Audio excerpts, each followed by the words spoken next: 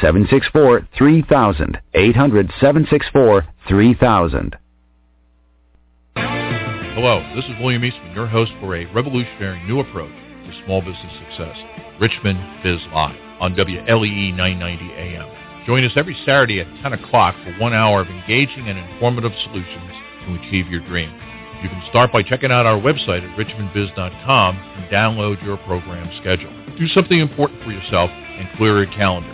Join us every Saturday at 10 o'clock on WLEE 990 AM for the most important hour in your week.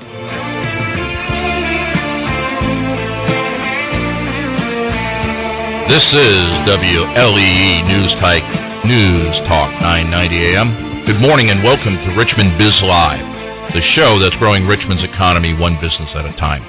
Today, we are starting show number 3, so join the conversation, please. And you can get in here by dialing in on 844-249-5483. That's 844-249-5483. Or if you're in your car, the easier way to remember, it's 844-BIZLIVE, BIZLIVE. I'm your host, William Eastman. I'm a managing partner for the GrowthWorks, a Richmond-based growth company with offices in Richmond, Kansas City, Las Vegas, and Calgary, Alberta. And again, our mission here for the show is to grow Richmond's business, grow Richmond's economy one business at a time. That was too much coffee this morning, I think. Okay, here we go. What's the show about? Well, when we put this thing together, what we did is we selected a number of topics that we thought are critical to determine your level and rate of growth. And so what we did is we designed these segments to be 10-minute conversations delivered by a local business expert. These are people that are not only consultants in the area, these are people who are running their own companies. And so really what this show is about is Richmond businesses helping Richmond businesses. In each one of the segments, we're going to attempt to answer 3 questions. One is, why is this particular topic or area critical? Number 2, what benefit can you expect if you somehow employ this or use the information? And then number 3, how to get it done. And of course, we know that getting it done in the 3 or 4 minutes that we're going to discuss it is probably not possible. And so what we're going to do is we're going to give you some options about where to get other resources, such as you can either come to our website, which would be richmondbizlive.com, richmondbizlive.com, go to our resource page, or I will direct you to the website of our particular topic experts. And so everything we cover on the show is on our website on the resources page. Everything that we've done up to date is there. And by Sunday evening, Monday morning, the Saturday show is up. And so that is richmondbizlive.com. And from there, you can actually watch the streaming of the show or listen to it over the Internet, as well as have the phone number to dial in. And again, that's 844-249-5483. Okay. So how the show start? Well, what I did is I'm making you live my Saturdays. At 10 o'clock on a Saturday morning, up until 3 weeks ago, I would be doing 4 things. I'd be reviewing the week, and I would be asking myself, are we on plan, which is an issue about how we're doing in sales? Are we on schedule? Do we have the things that we're supposed to produce out this week, whether it was for clients or it's for internal consumption? The status of cases in terms of service complaints, and have we adequately or not adequately, have we handled them in a way that the customer's happy with us? And then finally, are we on budget? And looking at our cash flow and our finances. And so I thought, hey, if I'm going through this at 10 o'clock every morning on a Saturday, so are probably you, and this is probably the best way to use your time. And so what I wanted to do is address these issues that are critical to the engine of America's economy, and that is small businesses. So let's get into our first topic area. This week, we've got Linda Heath talking about the financials of 55080, which we discussed a little bit in the last show. And what Linda's going to do is that she's going to take that and she's going to pick up where we left off in the last segment. So, Linda, welcome to the show. Well, good morning. How are you? Yes, and I'd like to start by defining terms. The focus this quarter is on small businesses that qualify as low-impact firms. They're kind of the 80% of the ones who make it above that $1 million level. So small business means $1 million to $10 million of revenue and 11 to 60 employees. And the research you shared said that the high-impact firms are usually 25 years old on average, and they're the younger firms. So I'm guessing these firms low-impact firms have been around for a long time. They didn't make their $1 million overnight. And the interesting thing is their growth rate tends to be 0 to 4% per year, and so it takes a very long time to get to those revenue levels. And the key is, though, that although they've passed important milestones, if you ask for their financials, you'd probably see that they're struggling. So we're going to hit on 3 questions, which is, when will it get easier? What's causing our glass ceiling? And how do I overcome the bloop factor? Okay, so when does it get easier? All right, let me tell you a personal story. In 1990, I formed a company with a business owner. We were a design-build construction firm focusing on the requirements of data centers and computer rooms. I owned the business from 90 to 98. I sold it in 98 for a pittance, but we have successfully completed our largest project to date, $5 million critical power overhaul for a bank here in Richmond. In 1994, I had to kick my partner out of the business for serious personal reasons. It was pretty traumatic, and probably some of our listeners have been through something like that. Well, we could probably do a show on picking partners. Yeah, we could. Anyway, we started the business in June, right before Desert Storm. We were the new kids on the block. I was divorced, supporting myself. He had no outside income. We barely capitalized the company. We threw in $3,000 each, and I threw in a computer with an 8088 chip and a Hercules monochrome monitor and a 54 baud modem, and that made me the 51% owner of that business. And so even though we had some credentials, we had to start all over, basically, and as you can imagine, it was a bumpy start. And then 4 years in, I have to let him go, replace him with somebody who had essential engineering skills. So even though I had the business skills to keep the business going, I didn't have the technical skills that we required to stay in business. So I paid this other guy a lot more than I was able to pay myself, and I kept thinking, okay, next year will be my year. But it was really wearing me down. And I see you shaking your head, so you know the story. Been through partners. So I decided to call a local business owner of a manufacturing company. They were very successful. They manufactured equipment that we would specify and install in as many computer rooms as we could. He and his business partner had been in business a lot longer, and in my eyes, they had won the trifecta of business ownership because they were able to keep their company. I had heard that they had broken the $10 million revenue ceiling, wow. And we knew, it was public knowledge that they had sold a large chunk of their company to an outside company. So they actually ended up keeping their company and working there, putting a lot of money in their own pockets, and now they had deep pockets to be a very strong competitor. So I had this guy on a pedestal, and I called him up and I said, can I pick your brain? He said, sure. So I went in, and we had the pleasantries. And then I said, okay, tell me what's the hardest thing. You know, in my eyes, you've made it. What's the hardest thing? And he said, Linda, I know every crack in my bedroom ceiling. Our monthly payroll is $250,000, and I lie awake at nights trying to figure out how we're going to meet the next payroll. So, you know what I did when I left the meeting? What'd you do? I went to my car and I banged my head on the steering wheel 3 times because that was not the answer I was looking for. And this is what I'd like to tell our listeners about this question. Never. If your business model is working harder instead of working smarter, then for you it is never going to get easier because you're going to have new challenges to lead your company at every stage in its life cycle. And if you want to get out of the cash flow struggle, you need to achieve stellar growth every year. That the high performance do the 25% a year. And when the business is moving that fast, you need data, facts, and objectivity to guide you, accountability for the team. Right. And large companies, successful companies, use internal business data and financial analysts. So your past gut performance is not enough. Okay, so what creates this glass ceiling? Okay. Well, I had a recent aha moment. I was talking to an attorney who was walking through the break room. In fact, he was sort of gimping around, muttering under his breath, and I said, hey, how are you doing? And he said, well, I'm doing great except for my knee. I went, Jeff, what's wrong with your knee? He said, well, I walked hard into the coffee table. It swelled up so badly I missed 2 days of work, and now I'm trying to catch up for the 2 days lost.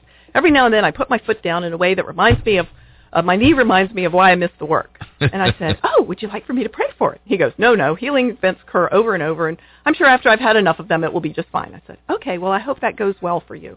And he said, well, it's going to take longer now. I went, really? What do you mean? He said, well, I'm a retired Marine, so there's been a lot of running in my life, and I could just picture it. It's dark 30. He's got the pack on his back, the 50-pound pack on his back. He's running uphill, out and back, and it's before breakfast. A lot of wear and tear on the knees. Been there. And then I was a paratrooper, and I said, oh, so you jumped out of perfectly good airplanes? He said, no, they were not good planes.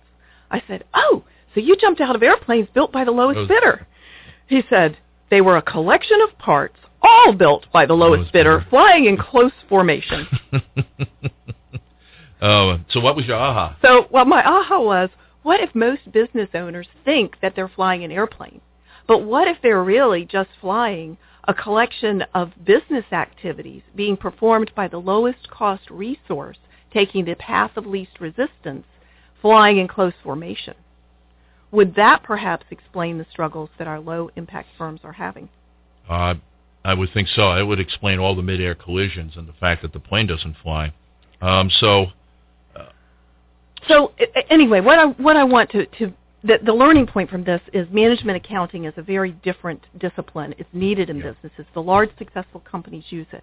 Probably our audience, for the most part, are using financial accounting, and it's important, and your bank uses it to figure out whether they're going to lend to you, but it's a lagging indicator of what's happened. So if that's all you rely on, you will always be looking in the rearview mirror. You will always be in reactive mode. In management accounting, with a smart business analyst helping you, actually gives you a way to look at leading indicators for your specific business and get ahead of the curve.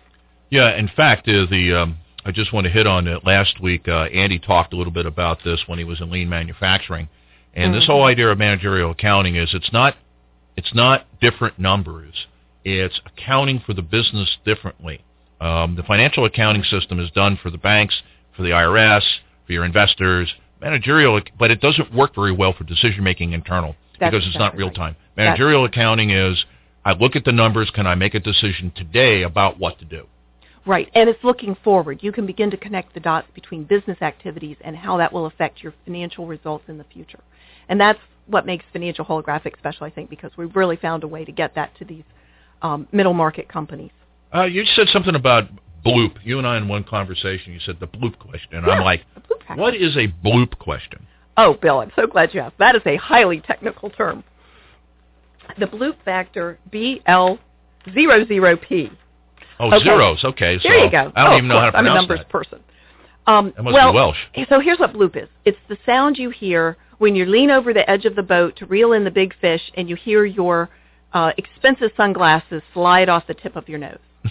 Bloop is the sound you hear when you turn around too fast at the pool. You're watching the kids at the pool. You turn around too fast and your expensive smartphone falls into the pool. That's the sound you hear. It's the sound of trouble that gives you that sinking feeling in the pit of your stomach. So when I was going through commercial loan training many, many years ago, they said something that has stuck with me forever. They said, you can lose money more than once. Your business can lose money more than once, but you can only run out of cash once. Oh, wow. Wow, that is profound? So true. That is profound. And I've seen it as an underwriter, that you can see that occasional bad year or that recurring so-so year and the company stay in the game, but then one day they're gone. And so the way you overcome bloop is you have to start calculating your burn rate. You really have to understand how fast is your business in its current state, the way you are currently running it, running through cash, monthly or weekly. And then you have to know how you're going to bring in the sales and manage that operations to beat that. So I encourage them to listen carefully to my colleagues, Mike Carroll and Andy Schulich, on those. But the research shows that the low-impact firms are struggling because they generate less revenue per employee. That's one key metric. That is so than true. The high-impact in firms. fact, that could be the one metric if you measured one. That would be the one metric to tell you where you stand. Linda, as we close this out, because I know you're going to pick this up in your next segment. I sure am. How do people get in touch with you? How do people get more information on this particular topic? Well, as you can tell, I am passionate about solving this problem for businesses, local businesses. First of all, I'd encourage them to reach out to our Richmond BIZLIVE website. They can reach me through that. My name is Linda Heath. I'm on LinkedIn. Would love to have a LinkedIn connection. And the company is Financial Holographics, www.financialholographics.com, where you don't have to know what to ask for to get what you need. Oh, I like that. Thank you, Linda. And we'll be back.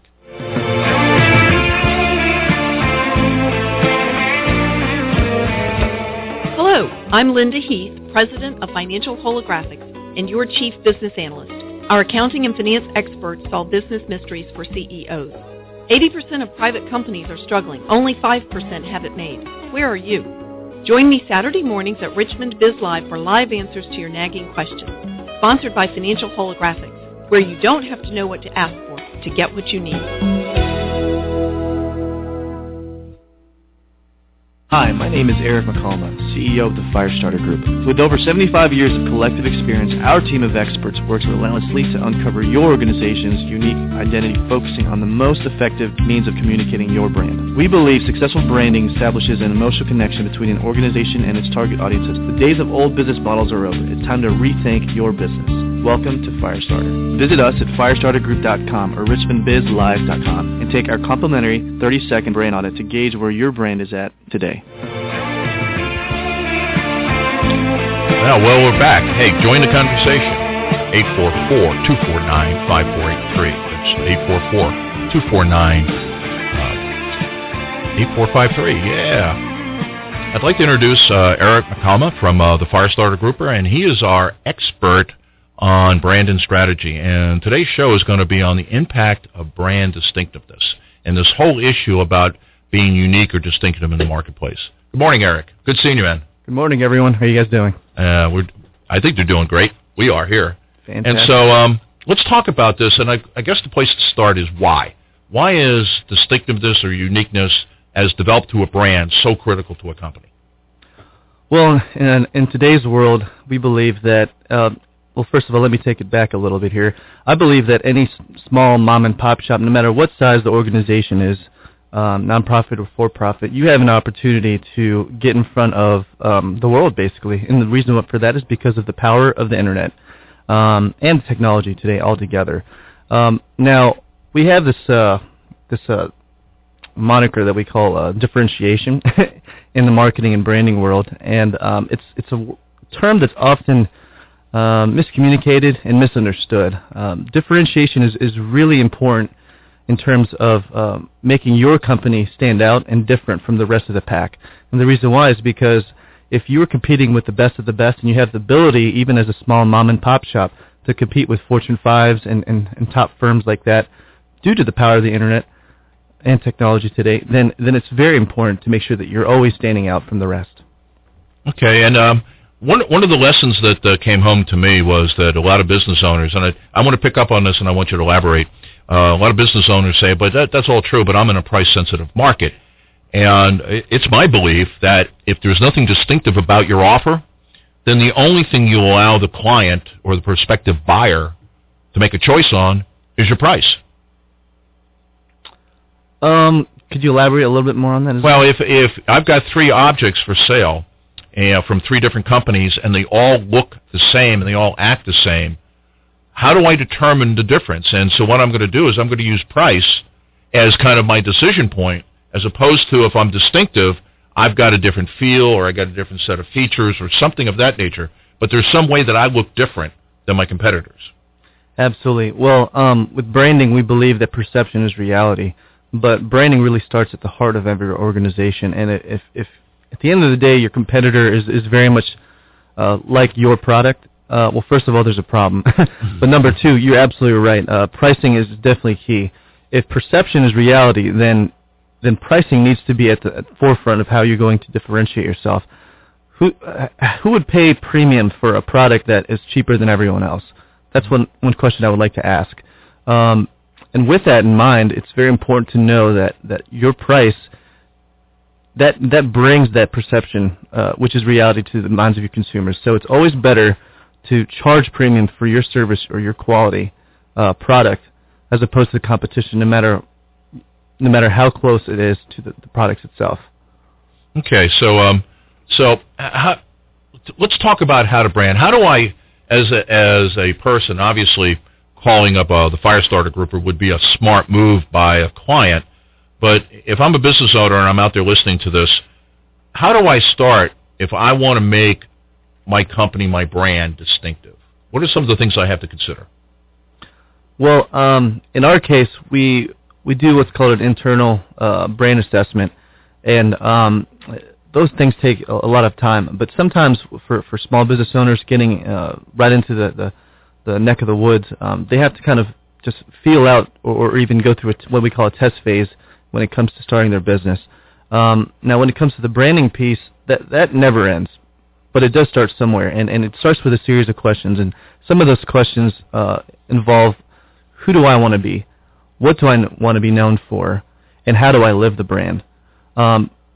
and you'll find a lot of business owners, a lot of organizations from the bottom up, startups, go through a series of stages when it comes to figuring out who they are, as well as what it is that they want to be known for, and how to let not only the world, but also how to live the brand internally with their staff, their internal organization, their team members, because the brand needs to be lived both in and out of an organization.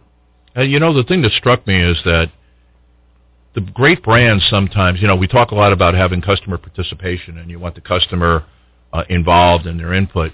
And yet, when you look at some of the great brand leaders, you see that their offer is very idiosyncratic, almost like they never talk to the customer. For example, Steve Jobs and his fanaticism with the touch and the feel of his equipment. Even though Apple originally was known as a software firm, actually they became a products firm. What about that? Well, behind every brand, there's a culture that needs to take place, and behind that culture, it needs to be wrapped around its original founder. One of the greats that I like to always quote is Thomas Edison, and he basically said, and I'm paraphrasing here, my friend. He basically said that when an idea is created, and it's created by one individual, and brought into the world, and then suddenly just killed off or whatnot, at some point that great idea, whether it's from the original creator of that vision, that mission, it'll come back. And whether it's through the same person or another individual. And the reason why is because that's how great that idea is. And much like what happened with Steve Jobs, you could see the evolution of Apple. And there was a time there where in his biography that you could see that Apple had fallen back down to earth. But when it came back to a new vision and a new mission, that's what set the standard. And it's very important to have that in the forefront. Okay, because the thing that I took from reading a lot about Jobs was how nobody would ever see the product really until he was absolutely, totally satisfied. He had a vision for what the product not only would do, but how it would feel, because it's almost like he found the soul that should be in that machine. And so the owner has to have, I think, a lot of participation in the process of whether we're talking about branding the company or branding a product or service that the firm has. Is that your experience? Yes, absolutely. And actually, I think I've mentioned this before, but the great David Martin himself, founder of the Martin Agency, they've worked with brands like Geico and Walmart, and you name it. He once said that true branding is an expectation of performance, not an expectation of setting expectations, but is setting an expectation of performance. And I think that's exactly what Steve Jobs had done with the product, because that product sells itself more than just the way it looks and the packaging, but it's the quality of the experience and the expectations that their customers, or even those that haven't actually bought into the product, that they perceive and value that product. Yeah, it seems like a brand almost creates a cult. I mean, I happen to like Samsung products myself, but I can't think of the time I've stood in line all night to get into a Samsung store. And yet people will line up, and people today will line up for Apple products when Samsung actually is offering things that might have more features. Isn't it true that branding actually kind of creates a cult of followers if you've done it correctly? In a lot of senses, I must agree with you that because, and actually let's take it to this respect. Apple has probably the biggest amount of individuals that have not necessarily bought into their product, but will still tell others about them. I believe that they have probably the strongest market share when it comes to word-of-mouth marketing, because regardless whether you love Apple or not, you're still talking about them. Oh, yeah. Regardless whether you own a phone or any of their products, you were still talking about Apple. I'm a Linux guy. I have nothing made by Apple, but yet when I talk about branding, who do I go to? I go to Jobs and I go to Apple, because who does it better? Exactly, and that's where that perception becomes a reality. Well, in the remaining few minutes here, Eric, how do people get a hold of you? And most importantly is that how do they get a hold of you and get started in looking at their brand and what it means and how to make it unique and distinctive? Absolutely. Well, first of all, I encourage them to join us all at richmondbizlive.com. Again, I'm very honored to be a part of the series. No one else is doing this and has done this in the past, so we're very much encouraging that. You could find my contact information on the team page. You could also reach me at eric@firestartergroup.com via email, or visit us at our website at firestartergroup.com. And in case you need to reach us, you could reach us at 804-216-1195. And all of that information is on our website at richmondbizlive.com. Go to the resource page, and you can see Eric there in the last show. Eric, I greatly appreciate you being in today. Good seeing you again, and thanks. Absolutely. Thanks so much, my friend. And I don't think that I can highlight enough how critical branding is to your organization, because it speaks to everything about your business. But also what is absolutely essential as we begin to move from branding into marketing and sales is how, in order to be distinctive in brand, how much you must know about your customers, and specifically how your customers consume your products and services. Because if they don't understand that, then the chance of building something distinctive is very, very small. And so I just want you to hold on to that. I'm going to hit on it a little bit, but I think what we're going to do is we're now going to move the conversation to a little bit more tactical level. Branding and strategy is typically strategic. Now we're going to get tactical, and I've got my good friend and colleague Mike Carroll from Sandler Training in here, and Mike is now going to pick up the conversation from last time about executive involvement in sales, close that out, and start talking about selling to the sweet spot. Mike, good seeing you, man. Bill, good morning. Good morning to you. Excited to be here. I wanted to step back to last session. We spoke about executive involvement in the sales process, and most executives always worry about the bottom line. And, of course, sales pretty much drives the bottom line. Oh, it sure does. So one of the sayings that we have, the bottom line is it starts at the top with executives being involved in the sales process. Now, the other thing that I wanted to touch back on is we talked about determining your most effective sales model. Right. And sales model is a very complex topic. It could be your best offering, your best method may be face-to-face selling, maybe a storefront, maybe over the internet. Number of combinations there for most folks, but to kind of segue into our spot today is finding or determining your ideal customer. Well, that really starts with your sales model. Yeah. The sales model really, we're determining what our target market is, and we then determine what are their buying behaviors, what are their buying processes.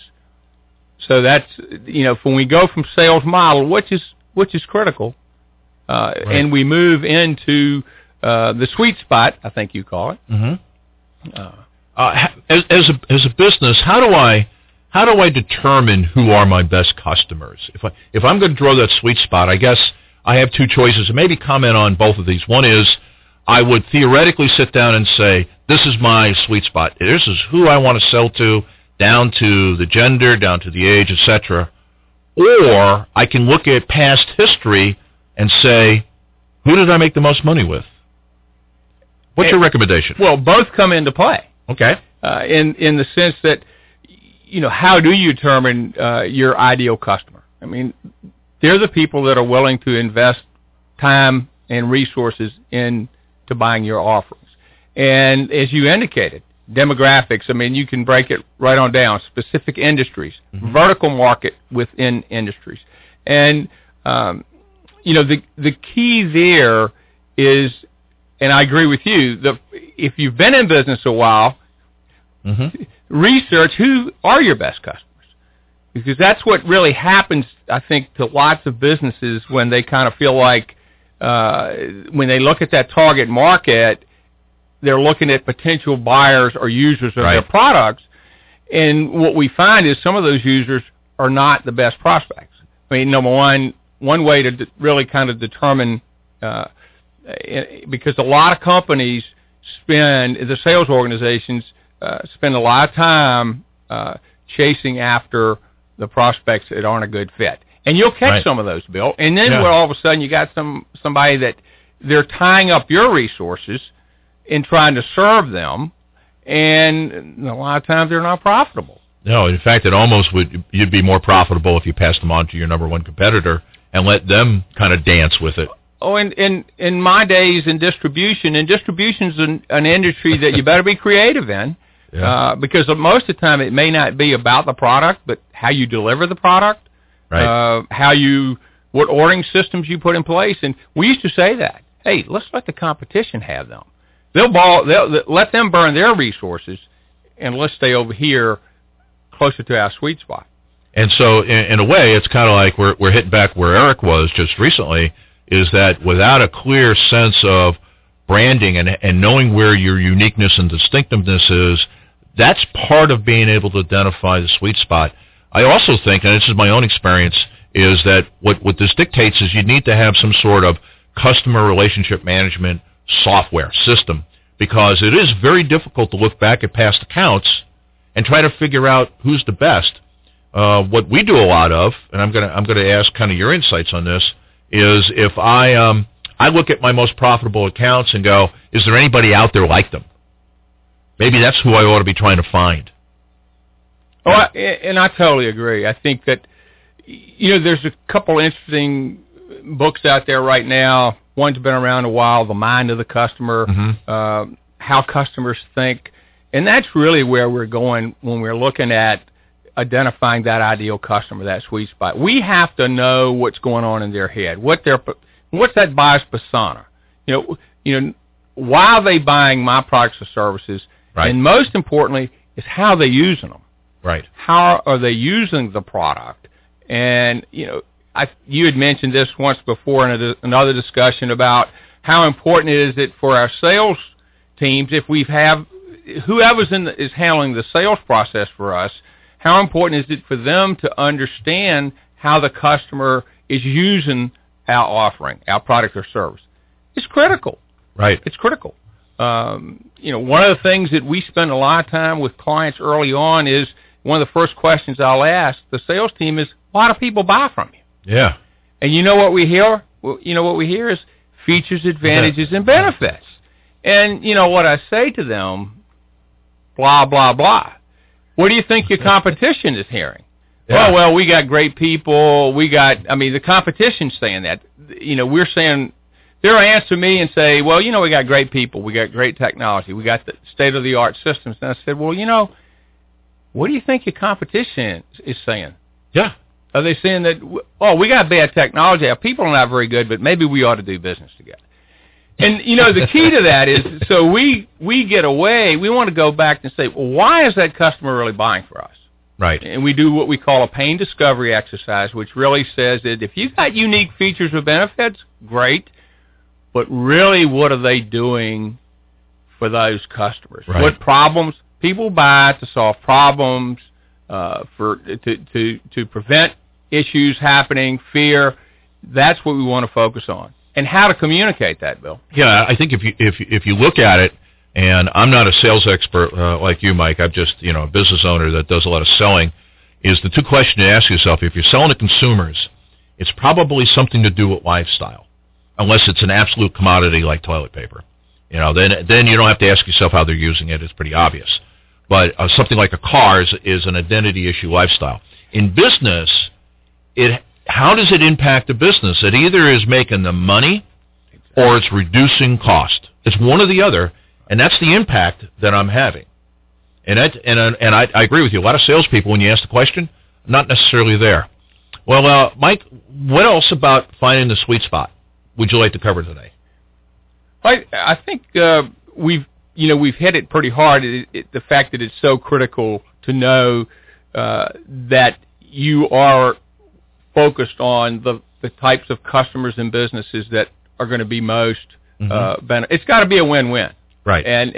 But I think the real key there is to always to be creative, to find ways that you're bringing value to your customers that separate.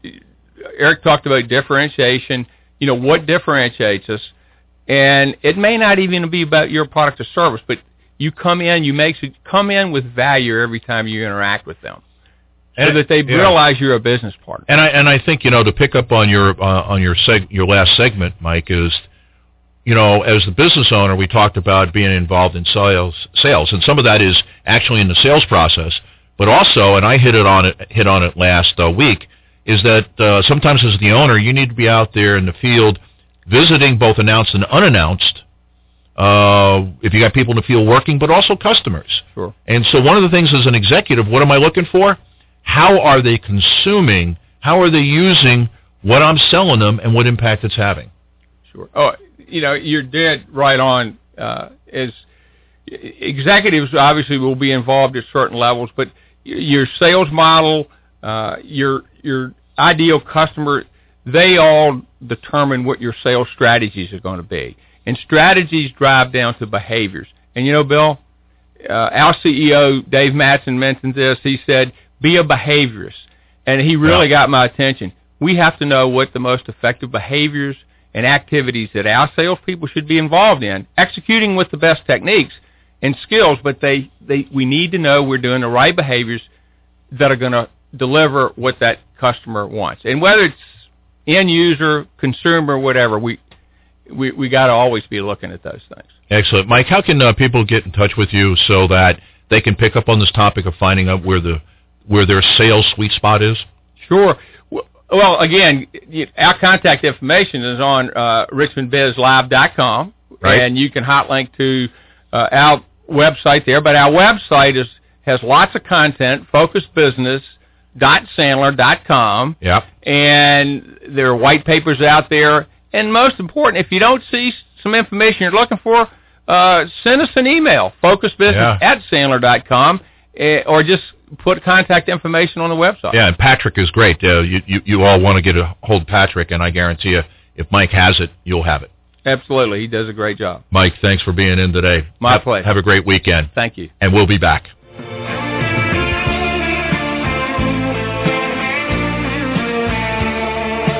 Hi, Mike Carroll of Sandler Training here in Richmond.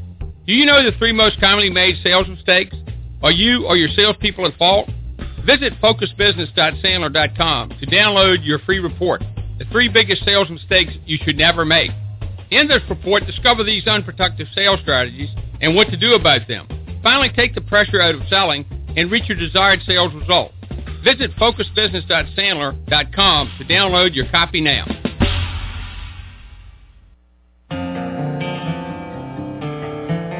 Hello, this is William Eastman, your host for Richmond Biz Live on WLEE 990 AM.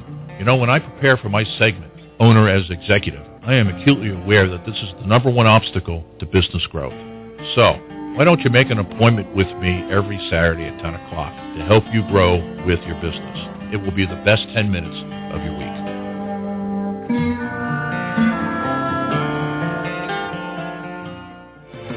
If you want to join us, it is 844-249-5483. That's 844-249-5483 or 844-BIZLIVE, BIZLIVE. Well, great show so far. We had Linda talking about around the issues of the 515 and the fact that most of us are running 80% companies, the companies that are kind of hanging on a little bit, and how do we get out of there? One of the ways to get out of there was Eric's conversation about distinctiveness and being unique as a branding your company or branding yourself, which is a topic that Mary Foley will pick up on our next show. And then Mike was talking about selling to the sweet spot. So where we stand today is that now we got my little segment on owner as an executive. And on the last one, I was picking up, on the last segment I picked up on where Mike was and the issue about your involvement and what does that involvement look like.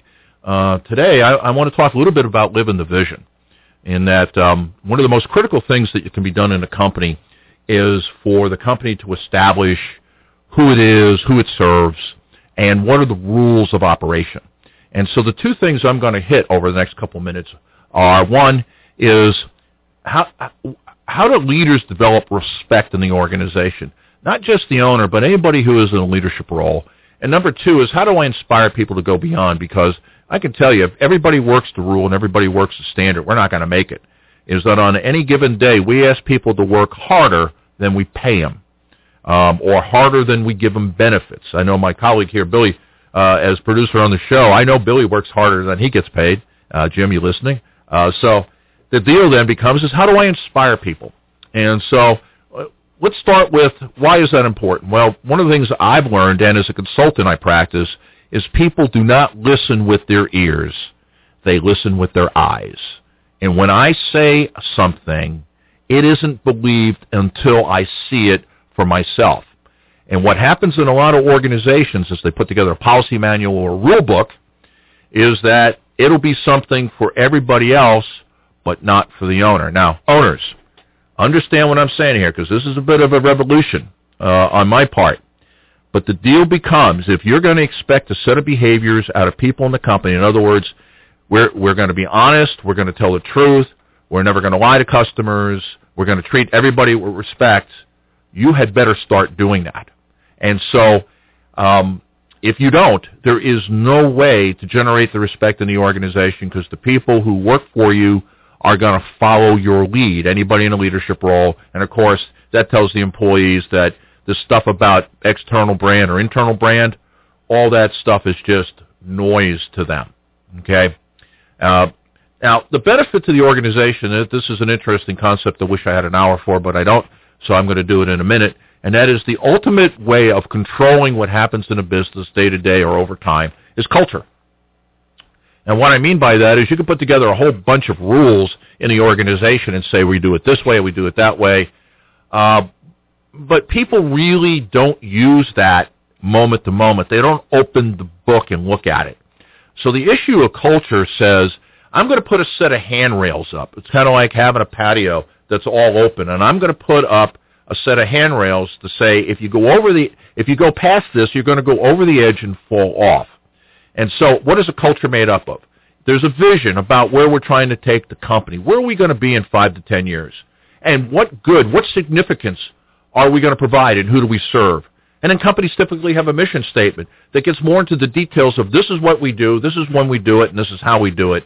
And then finally they have a set of operating principles of values about how they treat employees, how they treat customers, how they treat each other, etc. And it's those type of things that if I am not going to practice myself, my recommendation is roast a pig and have a keg, because you'll have far greater impact on employee morale having a picnic than you will by coming out and saying, okay, here's our vision, mission, and values, and oh, by the way, I'm not going to follow those, okay?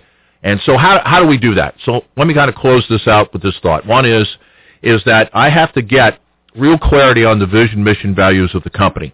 And that's not just clarity in what it means, but participation from people in terms of defining what that means. So no, you don't have to explain anything. Nothing's in jargon. Number 2 is accountability starts at the very top of the organization, okay? That means starting with me. And number 3 is anybody in the organization can hold anybody in the organization accountable for a violation. Now, that doesn't mean that a frontline employee can come in the middle of a meeting and say, Eastman, you're a jerk, though that does happen, trust me. But it's more of if I'm operating outside the values of the company, can the employees call me on it? And if the answer is yes, then you perhaps have something magical happening in your workplace. If the answer is no, then you need to rethink what you're doing. But if I'm going to make this happen, I've got to live this vision in the organization, because what it does is builds respect, which I need. It is a currency. It's a bank account that I need to trade on. And then number 2 is that then gives me the ability to ask people to do more than I pay them or I compensate them for. And why? Because they're part of some cause that's bigger than themselves. And so that is really the issue there with living the vision. And like I said, if you want more information on it, there's a process called Managing by Values, and I can put that at your disposal either by dialing in right now at 844-249-5483, or that's 844-BIZLIVE, B-I-Z-L-I-V-E, or go to our website, richmondbizlive.com, and I'll have that resource up tomorrow. So that kind of takes me over to my last segment here, and like last week, the featured guest is not a person. The featured guest is a concept. And I want to take this 5-15-80 idea, and I want to kind of maybe not end it today, but certainly kind of put a bow around it and move on. We'll come back to it. Okay, because when we built our programming, what we decided to do is start our show for the first couple months, this second quarter of the business year, on the 80%. And the reason we started on the 80%, because number one, it's 80% of the people out there listening, okay? But also number two, it's about the building blocks, because if you want to go from 80%, if you want to be in the elite 5%, you want to be one of those high-growth firms, nothing that we're talking about today can go undone because you'll never get there. This is the foundation, and the problem why the 80% of the companies out there who are struggling to get by is because the fundamentals aren't in place, okay? So our focus has been and will be through the end of June is in three particular areas. One is achieve operational efficiency. Now, Linda talked about it today with managerial accounting, and it's going to be a theme that she goes through in her remaining segments, and it's something that Andy started last week, Andy Schulich at Metamorphosis Management Consulting, and Andy started last week, and he's going to pick up next week, is this whole thing about becoming the lowest cost producer. And the benefit of being the lowest cost producer is pretty simple. I'm not talking about price now, because that kind of would mitigate my conversation on brand, but the issue here is I want to be able to build it better, faster, and for less than anybody else, because if I do that, then it allows me to use price as a competitive weapon. But also what I get out of this is that I'm running a top-flight organization if, in fact, I'm able to get it down to the lowest cost producer. So achieve operational efficiency is going to be predominantly a focus of Linda Heath going forward from Financial Holographics and Andy Schulich from Metamorphosis. Number two is product and service distinctiveness. And this is going to be an area that Eric has been hammering on, and so has Mike Carroll, and we're going to continue to go there. Now, I'm not talking about a re-engineering of the product, but quite frankly, as in our conversation with Eric, is that if all the products look the same, if all the services look the same, then your only competitive advantage is price, and you had better be the lowest cost producer, because if you're not, you're probably losing money. Welcome to the 80% club. And so it's not a major engineering of the product or service. What it has to do, it has something to do with maybe it's not the product itself. Maybe it is how we bundle that product. Maybe it's our packaging, or it could be the service that we put around it. In other words, the experience that you have from either buying from us or using the product and service. But that is number two. And then number three, which has really been a focus of myself and Mike, and that is professionalized leadership and management. One of the reasons why companies are stuck here in the 80% realm is something that we call the founder trap. And what I mean by the founder trap is that the company has got as big as it's gotten right now because of the strengths of the owner. And now it isn't going to get any bigger than it is today because of the weaknesses of the owner. And that if the owner cannot kind of get out of their own way and grow beyond themselves, then the odds are that the company is going to be stuck here, and you're going to be in a company that is never going to get out of the 80% realm. Maybe you move into the 15% where you're kind of doing okay, wondering what the next move is. But my experience, 10 years of doing this, all the research we did said that if you're in the 80%, more than likely the number one reason for that is that the owner refuses to change. And as we talked about last week on my people segment, is that owners are used to running the business like a wagon wheel. They are the hub. Everybody else is a spoke. All the decisions, all the information come into the center. All the information and decisions go out for the center. And if you're running an organization of 7, maybe even 10 people, you can pull that off. If you got 20 people in your company, you're crazy because you can't do it. And what I've been talking about and what Mike Carroll has been talking about is how do we professionalize either the leadership of the firm or how do we professionalize the leadership and management of the sales function. And then finally, technology is simply one of the ways that we put this together as kind of the glue to hold the business. But I can't emphasize enough, 3 things. 3 things to take away from today's show if you're in the 80% realm. And even if you're not, ask yourself how you're doing on this. 1, are you operationally efficient? In other words, if you compared yourself to all the other companies in this local area for the niche that you're in, whatever it is that you make and sell. And when I say make, we make service like we make products. It's an execution issue. Do you do it better, faster, and for less than anybody else? And if you don't, then you need to seriously consider where you're at, because you're not going to get out of the 80%. Number two, is there anything distinctive either about your offer or the experience of buying and using your offer? If the answer is yes, you got something to build on and you're taking the pressure off price. If the answer is no, then you need to get to work at that. And as Mike talked about, and the place to start is with your sales force. Is that your sales force is your expertise in terms of how the customer is consuming it, and then finally get your act together, because you've invested years of your life in this business. It's time to begin to get the return out of it. So in closing, 4 things we covered: financials of the 51580, the distinctiveness of branding, finding the sales sweet spot, and living the vision. And all of this, by the way, will be up on our website tomorrow night, and that's richmondbizlive.com. Okay, so let me kind of get down to the end here. Our next show. One of the things I'm going to have ready for the next show, and we're going to promote on the show, is Are You Ready? And Are You Ready is going to be a survey that we're going to put out there to find out if you're an 80, a 15, or a 10%. And I'll have it up this week on richmondbizlive.com, so you'll be able to find it. Also, next week, we're going to be talking to Mary Foley, and she's going to be taking this idea of thought leadership a step further, and what are the principles of establishing thought leadership, especially as a personal brand. Andy Schulich is going to be in, and he's going to be talking about the focus of lean, which is right first time and remove non-value in terms of activities, things that are not providing value to the customer, and adding cost to your operation. Wee Tran is going to be in, and he's going to be talking about the issues of how to integrate your platform. In other words, does your accounting software talk to your CRM software that talks to your project management software? If the answer is no, then that means you've got to triple enter everything. And today, 10 years ago, I tried to get an integrated platform. It was going to cost me $250,000. Today, I have an integrated platform, and it costs me about $200 a month to do the whole thing. That's how much things have changed. And then finally, I'm going to close that out on the people side, and I'm going to talk about the power of goals. So, with that, I wish you a great week and wealth and prosperity. This is Richmond Biz Live. Bill Eastman, your host. Take care.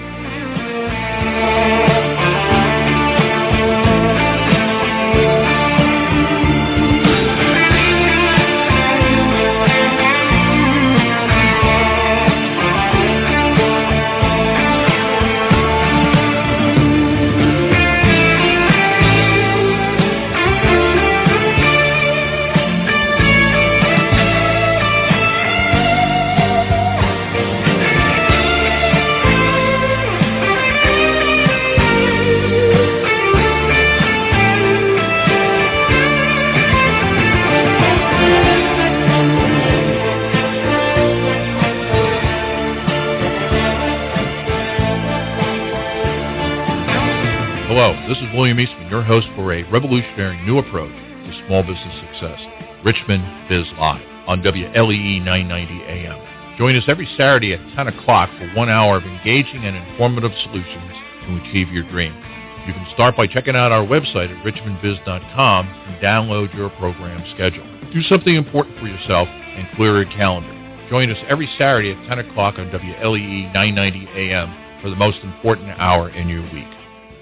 For news from the worlds of home maintenance, travel, vehicles, and investing, stay tuned every Saturday to News Talk 990, WLEE Richmond. CBS News, I'm Steve Dorsey. Authorities say the crew member steering a ferry that sunk off the coast of South Korea was navigating the area for the first time. At least 32